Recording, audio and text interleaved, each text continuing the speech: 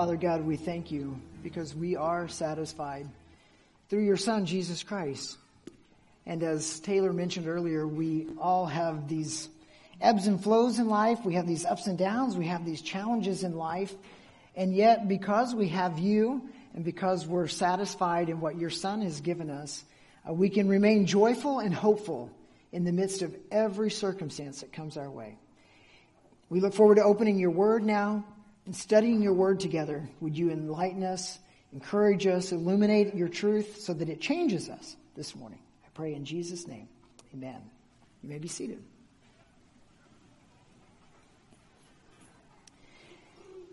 Turn with me in your Bibles to Luke chapter 11. Follow along as I read our text this morning. It's only three short verses, but these verses are packed with significance. And so I'm looking forward to working through these together. So you can follow along if you have a Bible with you. The words will be up on the screen. Jump to verse 11 once you get to chapter 11. And I'll be reading Luke 11, verses 11 through 13. Okay, so follow along as I read. What father among you, if his son asks for a fish, will instead of a fish give him a serpent? Or if he asks for an egg, will give him a scorpion? If you then, who are evil, know how to give good gifts to your children, how much more will the Heavenly Father give the Holy Spirit to those who ask him? Again, three short verses, but three verses, I think, packed with meaning and significance in our lives. If you've been here over the last little while, the last several sermons that we've covered through this chapter of Luke have been on the issue of prayer. And if you're like me, I hope that this study has been instrumental in shaping the way you understand prayer, how you pray, answers to prayer, and so forth. Back in verses 2 to 4, if you glance up there for just a moment, we studied this abbreviated version of what we call the Lord's Prayer. And one of the takeaways from that Lord's Prayer is that you and I are to have a humble dependence that we display when we come to God in prayer. We come to Him seeking forgiveness for our own sin. We come to Him asking for His help in forgiving other people when they sin against us. We've found from that prayer that we're to come to God and ask Him for our provisions, our daily provisions, both physical as well as spiritual. Without God, you wouldn't be here this morning because you're breathing His oxygen. You're taking in His sunlight this morning. He's given you food this morning out of His earth. Everything that we need for our health and well-being come from God. Plus, on top of that, we have all of the spiritual gifts that He's given to us. So all of those things are in that prayer. Further, in that prayer, we also plead for His help in avoiding temptation. You and I hope, want to live holy lives pleasing to the Lord, but our flesh is so fickle. And so we come to God and say to Him, help stave off evil from our lives. And when we do encounter it, we trust that your strength will be what we need to say no to the temptation and yes to Christ. We learned a lot more from those verses, but certainly not less than that. If you missed those, I would encourage you to go back and listen to those sermons if you couldn't be with us those past several Sundays. And then last time when we were together, we learned about persistence in prayer, verses 5 to 10, all about persisting in prayer. And we learned that we are to keep asking, keep seeking, keep knocking. And that persistence doesn't necessarily change the mind of God, but it is the means by which God chooses to change our circumstances. And so when we come to Him and we pray expectantly, we pray earnestly, and we're yearning for God to move in our lives in such a way that it brings Him glory at the same time that it meets our need. But here's the thing. We also learned that just because we ask God for something that doesn't necessarily obligate him to give us that exact thing, right? Does God answer every one of your prayers? Yes, he does, but sometimes his answer is yes. Sometimes his answer is no. Sometimes his answer is, I'm going to give you this instead. Or sometimes his answer is simply, wait. And it's that part that I want us to look at this morning. Because when God answers with a heartbreaking no to our prayer, there is a real temptation within us to see God as something less than good. We might not see God as bad, but we might struggle with seeing him as good. Because if God were good, then he surely would have given me what I asked for, right? And so we begin to think that God is holding out on us, that he's not being fair. Maybe something else crosses your mind. And so if we don't address that temptation that attacks our heart, then we run the risk of some who have gone before us who have ultimately abandoned the faith, who maybe came to the conclusion, why serve a God who's supposedly good but allows bad things to happen in my life? That is not a God worth following. And some people walk away disgusted by the notion of a God who cares. And so to combat that, Jesus includes these instructive verses at the end of this little section.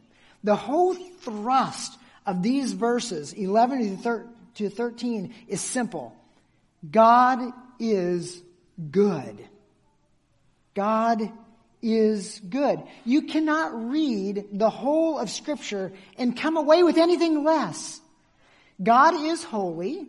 God is love. God is all those things, but God is also good, even when we don't understand what he's doing.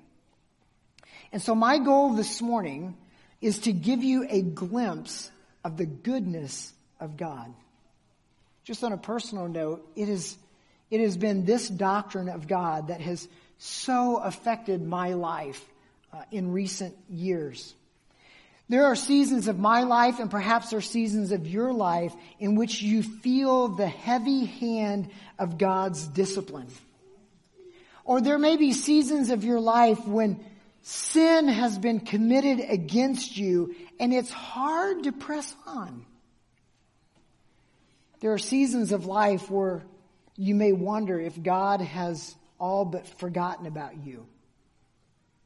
I can assure you, if you can understand the goodness of God, goodness that is unceasing, goodness that never changes despite your circumstances, you can have joy. True joy.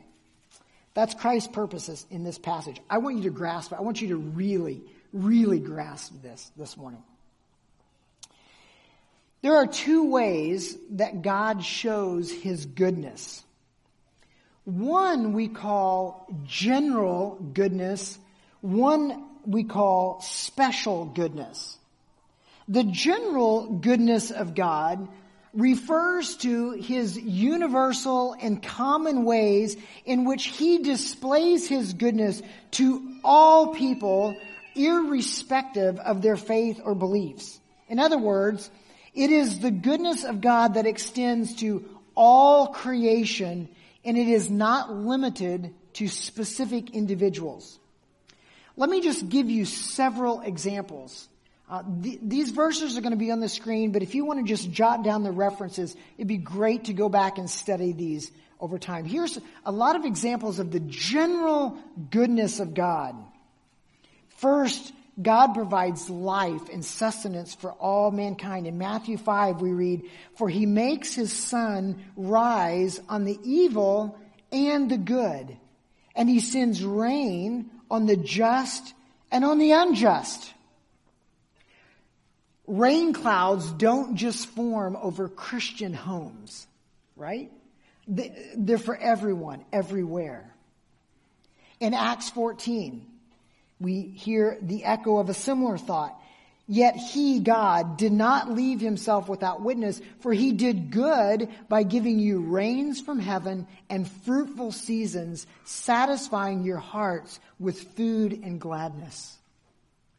God also demonstrates a common grace to all of mankind. It is within God's right, if he wanted to destroy anything that sins against him immediately. And yet, God shows patience and grace even to those who rebel against him.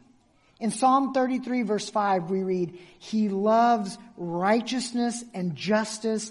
The earth is full of the steadfast love of the Lord. God calls all people to come to repentance to him, so that he can show the full extent of his grace. In 2 Peter chapter 3, verse 9, it states, the Lord is not slow to fulfill his promise, as some count slowness, but he is patient toward you, not wishing that any should perish, but that all should reach repentance.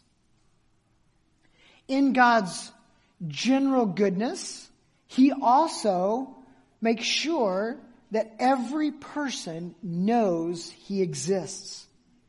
In Romans 1 verse 20, it says, for his invisible attributes, namely his eternal power and divine nature, have been clearly perceived ever since the creation of the world in the things that have been made, so they are without excuse. God reveals himself to everyone in a general way. You may not think about this often, but even when you look around the world today and you see all kinds of evil, even that evil is reduced by the general goodness of God. How so?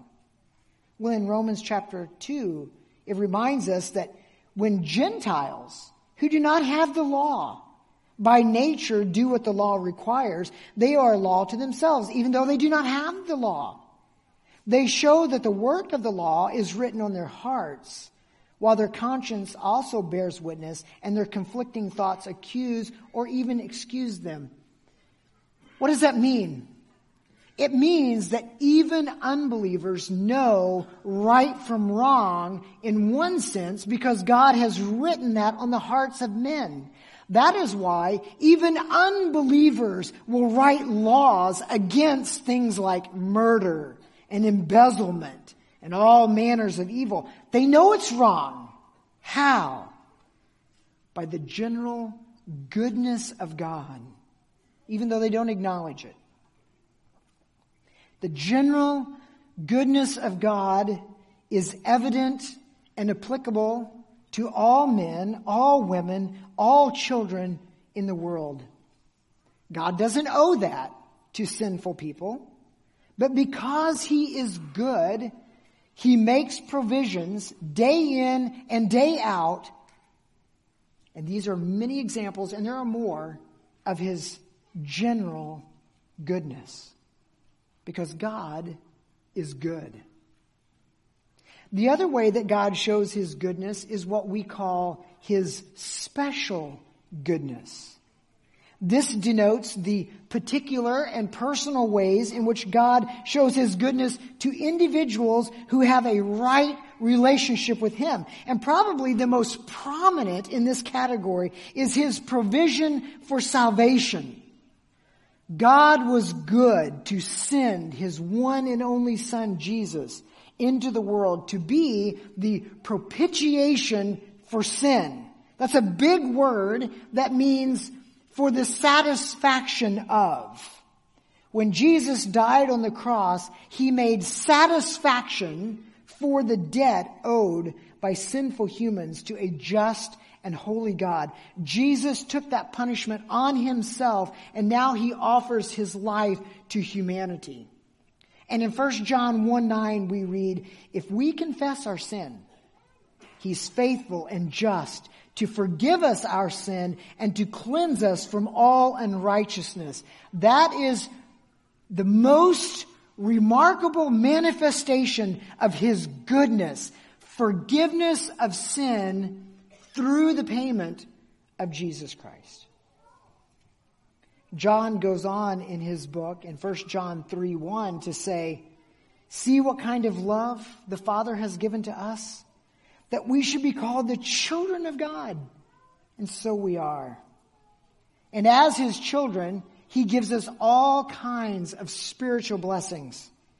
In His goodness, God gives us His love. He gives us His wisdom.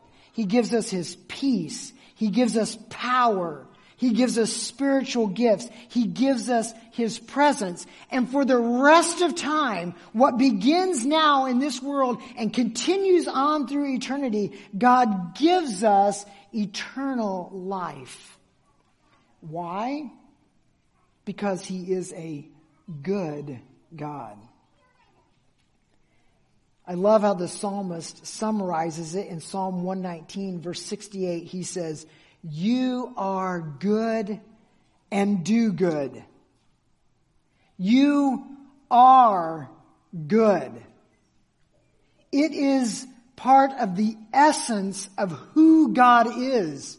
It is a core attribute of God. You are good. And you should be forever grateful for that. Because the opposite of a good God would be a bad God, one who is unpredictable, one who's cranky, one who's vengeful, one who cannot be appeased. And as Ryan mentioned earlier, that is basically the God of every other religion. But the God of Christianity is a good God. All the time. Without fail. So why spend all this time covering this one attribute of God? Because you must be convinced of the goodness of God before you come to Him in prayer. Otherwise, if you ask something of God and He says no, you will be devastated. But if you understand that God is good and God does only good, then you can rest in whatever answer He gives you. Psalm 84 verse 11 states emphatically, "For the Lord God is a sun and shield. The Lord bestows favor and honor." Listen to this next part.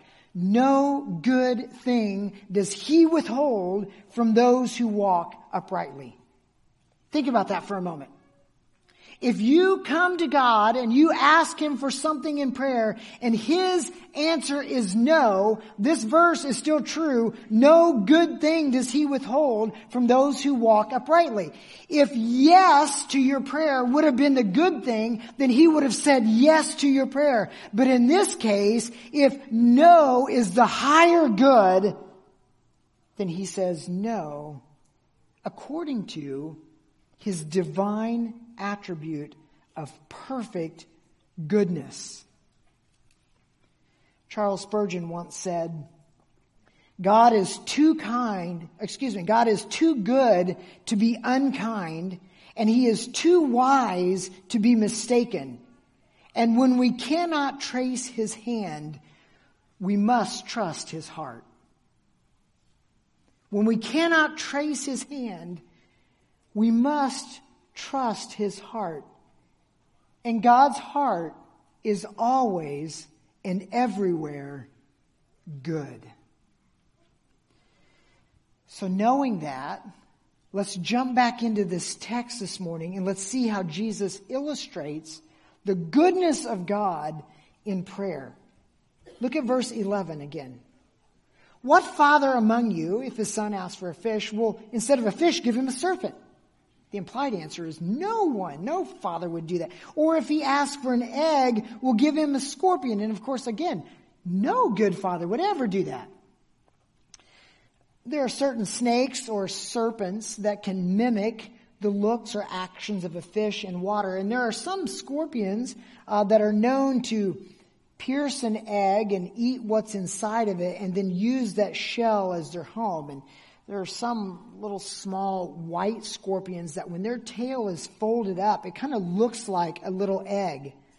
And Jesus' rhetorical question here is easily answered. No earthly father who provides for and cares for and protects his children would ever give his child a snake or a scorpion, right? Such a response would not only be unloving, it would be absolutely cruel because it would put that child in harm's way. And so Jesus draws this comparison in verse 13. He says, if you then, you earthly fathers, you earthly parents, if you then who are evil know how to give good gifts to your children, how much more will the Heavenly Father give the Holy Spirit to those who ask? The comparison is between evil fathers and heavenly fathers. Notice how Jesus starts this. If you then who are evil, what do you mean, Jesus? I'm not evil. What are you talking about? That doesn't sound very nice. Well, it means simply that innate human sinfulness is for Jesus a basic presupposition. Ever since Adam and Eve, every single person was born into this world as a sinner. Psalm 51 verse 5 says, behold, I was brought forth in iniquity, and in sin did my mother conceive me. That doesn't mean that you were conceived as the result of an act of iniquity. It means that when you came out of the womb, you came out a sinner. We have lots of little babies born in our church, and we love them. But Pastor Vodi Bakum affectionately refers to babies in his church as vipers in diapers. We're born with sin. We're held guilty for sin. And then we contribute to that sin with our own sin. We're all sinners. Jesus knows that. There's an interesting story in Luke 13 that this group of people, they come to Jesus and they assume that if bad things happen, it must have been because the people were bad. And because they don't hold to that, they assume that good things happen to good people, bad things happen to bad people. And listen what Jesus says in response to that. In Luke 13, he answered them and he says, Luke 13 verse 2, do you think that these Galileans were worse sinners than all the other Galileans because they suffered in this way? No, I tell you, but unless you repent, you will all likewise perish. What's Jesus' point? You're all sinners. And if you don't repent, you will perish. And so when Jesus says here in our text in verse 13 that earthly fathers are evil, he's not saying that earthly fathers don't do good things for their children, because they do. His point is this: even if sinful earthly fathers, born in sin and sinners of their own right, can give good things to their children, then how much more do you think a perfectly good Father in heaven will act toward his children? He will only ever give them good things, right? Yeah, exactly. Listen, Jesus says when you come to God in persistent prayer and he answers, because he is perfectly good all the time, without exception, you can trust that his answer is good no matter what it is. You might not understand it. You might be confused. It might hurt. It might seem like God doesn't care, but nothing could be further from the truth. God is a good God, and no good thing does he withhold from those who walk uprightly. He is giving you the very best answer for your good. And notice what he says here in verse 13. Notice what he gives. I love this. Notice what he gives. Matthew, if you go back and read Matthew's parallel account of this discourse, he just simply says, the Father who is in heaven gives good things. Luke here defines the good thing. Look what he says in verse 13. He says, the heavenly Father gives what? He gives the Holy Spirit to those who ask. But I don't want the Holy Spirit. I just want my health to be restored. I don't want the Holy Spirit. I just need my bank account to be filled. I just want my son or daughter to obey me. I just want to get married. I just want to have a child. I want. But what does God give? He gives his children the best answer to their prayer. He gives them himself. He gave them Jesus, who went to the cross, and now he gives them his Spirit for their daily living. You and I live in daily dependence on God because our Father gave us the one good and necessary thing, the Holy Spirit. And let me show you how this works, because this is so cool and it is so practical, and we don't think like this, and yet Jesus wants us to think like this. Maybe you're like me and you come to God and you say, God, would you help me to root out this particular sin out of my life? It's displeasing to you and I want to obey you. Does God just magically zap that sin out of my life? Well, he could, but that's not typical. What does he do instead? He gives me his Spirit, and his Spirit transforms me. 2 Corinthians 3:18 says, and we all, with unveiled face, beholding the glory of the Lord, are being transformed into the same image from one degree of glory to another. For this comes from who? The Lord, who is the Spirit. Maybe you come to God and you say, God, I am praying to you to help me with my communication with my spouse or with my child or with my classmate. And does God give that instantly? Boom, you have perfect communication. No, what does he do? He gives you his Spirit to help you. How do I know that? Because the Spirit is connected to our speech in Ephesians 4:29 and 30. Let no corrupting talk come out of your mouths, but only such as is good for building up, as fits the occasion, that it may give grace to those who hear. There's the communication. There's the prayer. Verse 30 says, and do not grieve the Holy Spirit of God, by whom you were sealed for the day of redemption. There's the Spirit.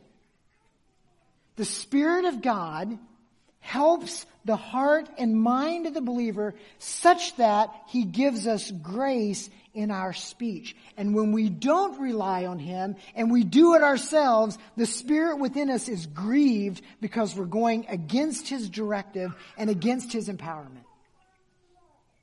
You see how the two are connected? God, help me with my communication. All right, here's my Spirit.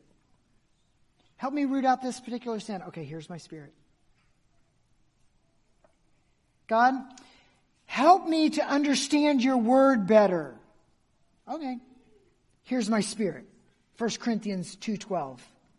And now we have received not the spirit of the world, but the Spirit who is from God, that we might understand the things freely given us by God. It's the Spirit within you that helps you to understand, know, and apply God's word.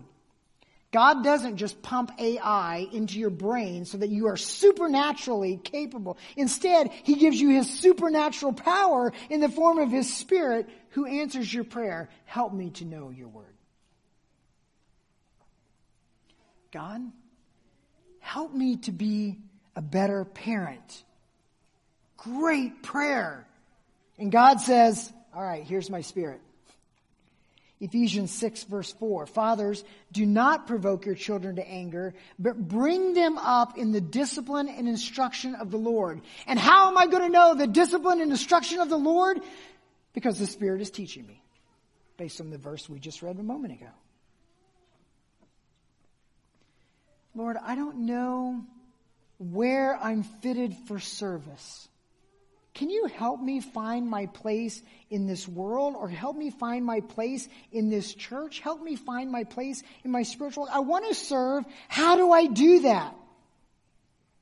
1 Corinthians 12, 4-7. Now there are a variety of gifts, but the same Spirit, and there are a variety of services, but the same Lord. There's a variety of activities, but it's the same God who empowers them all in everyone. And how do I get these gifts? To each is given the manifestation of the Spirit for the common good. It's the Spirit. How do I serve? God says, here's my Spirit. Here's the gift that He's given you. Maybe one more. Maybe you're sitting here this morning and you are struggling with doubt about your salvation. God, I need to know if I'm truly saved. Will you help me with this struggle of doubt?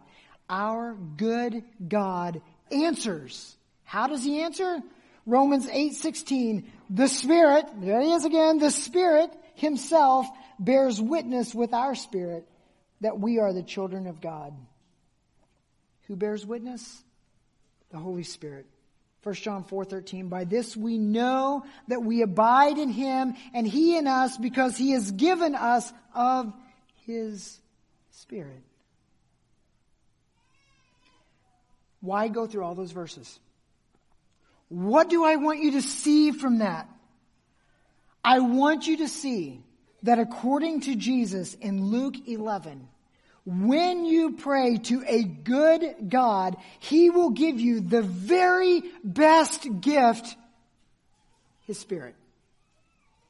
And it's the Spirit that you need the most in order to live a life holy and righteous. You don't necessarily need perfect health. You need the Spirit to give you joy in the midst of the suffering.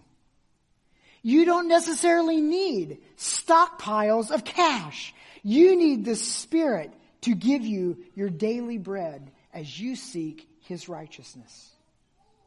You don't necessarily need a perfect marriage, as awesome as that would be. You need a Spirit who helps you love your spouse, respect your spouse, forgive your spouse in the midst of all of his or her warts.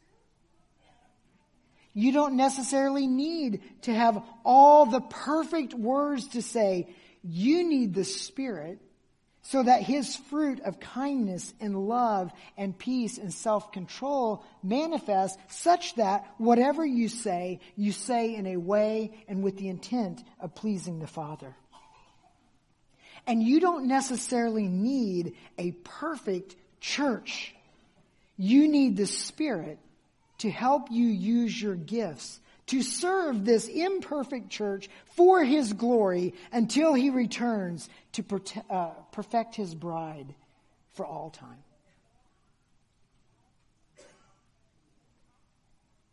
Friend, your Heavenly Father is good and does good.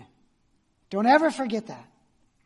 Plead with Him persistently in prayer for more and more of His Spirit so that you walk in joy and righteousness. He will answer that prayer, give me your Spirit, with a resounding yes every single time. Will you commit to doing that? Will you stand with me? We're going to pray.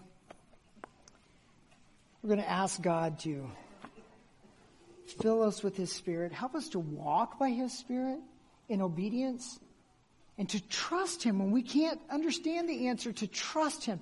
You're a good God. You always do good. And so I rest in that. I'm confident in that. I can be okay with your answer, whatever it is. I'm also going to pray for our meal. And as Ryan said, when we're done singing our final song, make your way out, enjoy lunch. I hope you stay and join us. Let's pray. God, I love you. I thank you that you are a good God. You're always good. In a general way, you're good to everyone. And then in a very personal and special way, you're good to your children. You give us blessing upon blessing upon blessing. We don't deserve that. And yet you forgive us. You give us spiritual blessings. You equip us with everything we need to live life in godliness. And so we trust you. And we come to you this morning, and we come with all kinds of prayer requests. Health things and spiritual things and relational things. We come to you with all kinds. And when we ask for you to intervene, and you answer those over and over and over. Give us your Spirit. I pray that if your answer to our specific request is no, that we would still trust that you are a good God. And that if there were a better answer, you would have given it to us. But this is the best answer. So God, thank you for your goodness. Thank you for the way it abounds in our lives. Thank you for the food that we're about to eat. I pray you'd bless it to our bodies. Thank you for all the cooks and folks that have brought food in. I thank you for everybody that's going to stay here and celebrate together. I appreciate the fellowship. And I just thank you, Lord, personally for surrounding me and Ryan and Jason with such a loving, kind, compassionate, encouraging congregation. Blesses our souls and spurs us on to continue in ministry. We love you. Thank you for that particular goodness. It's in Jesus' name I pray. Amen.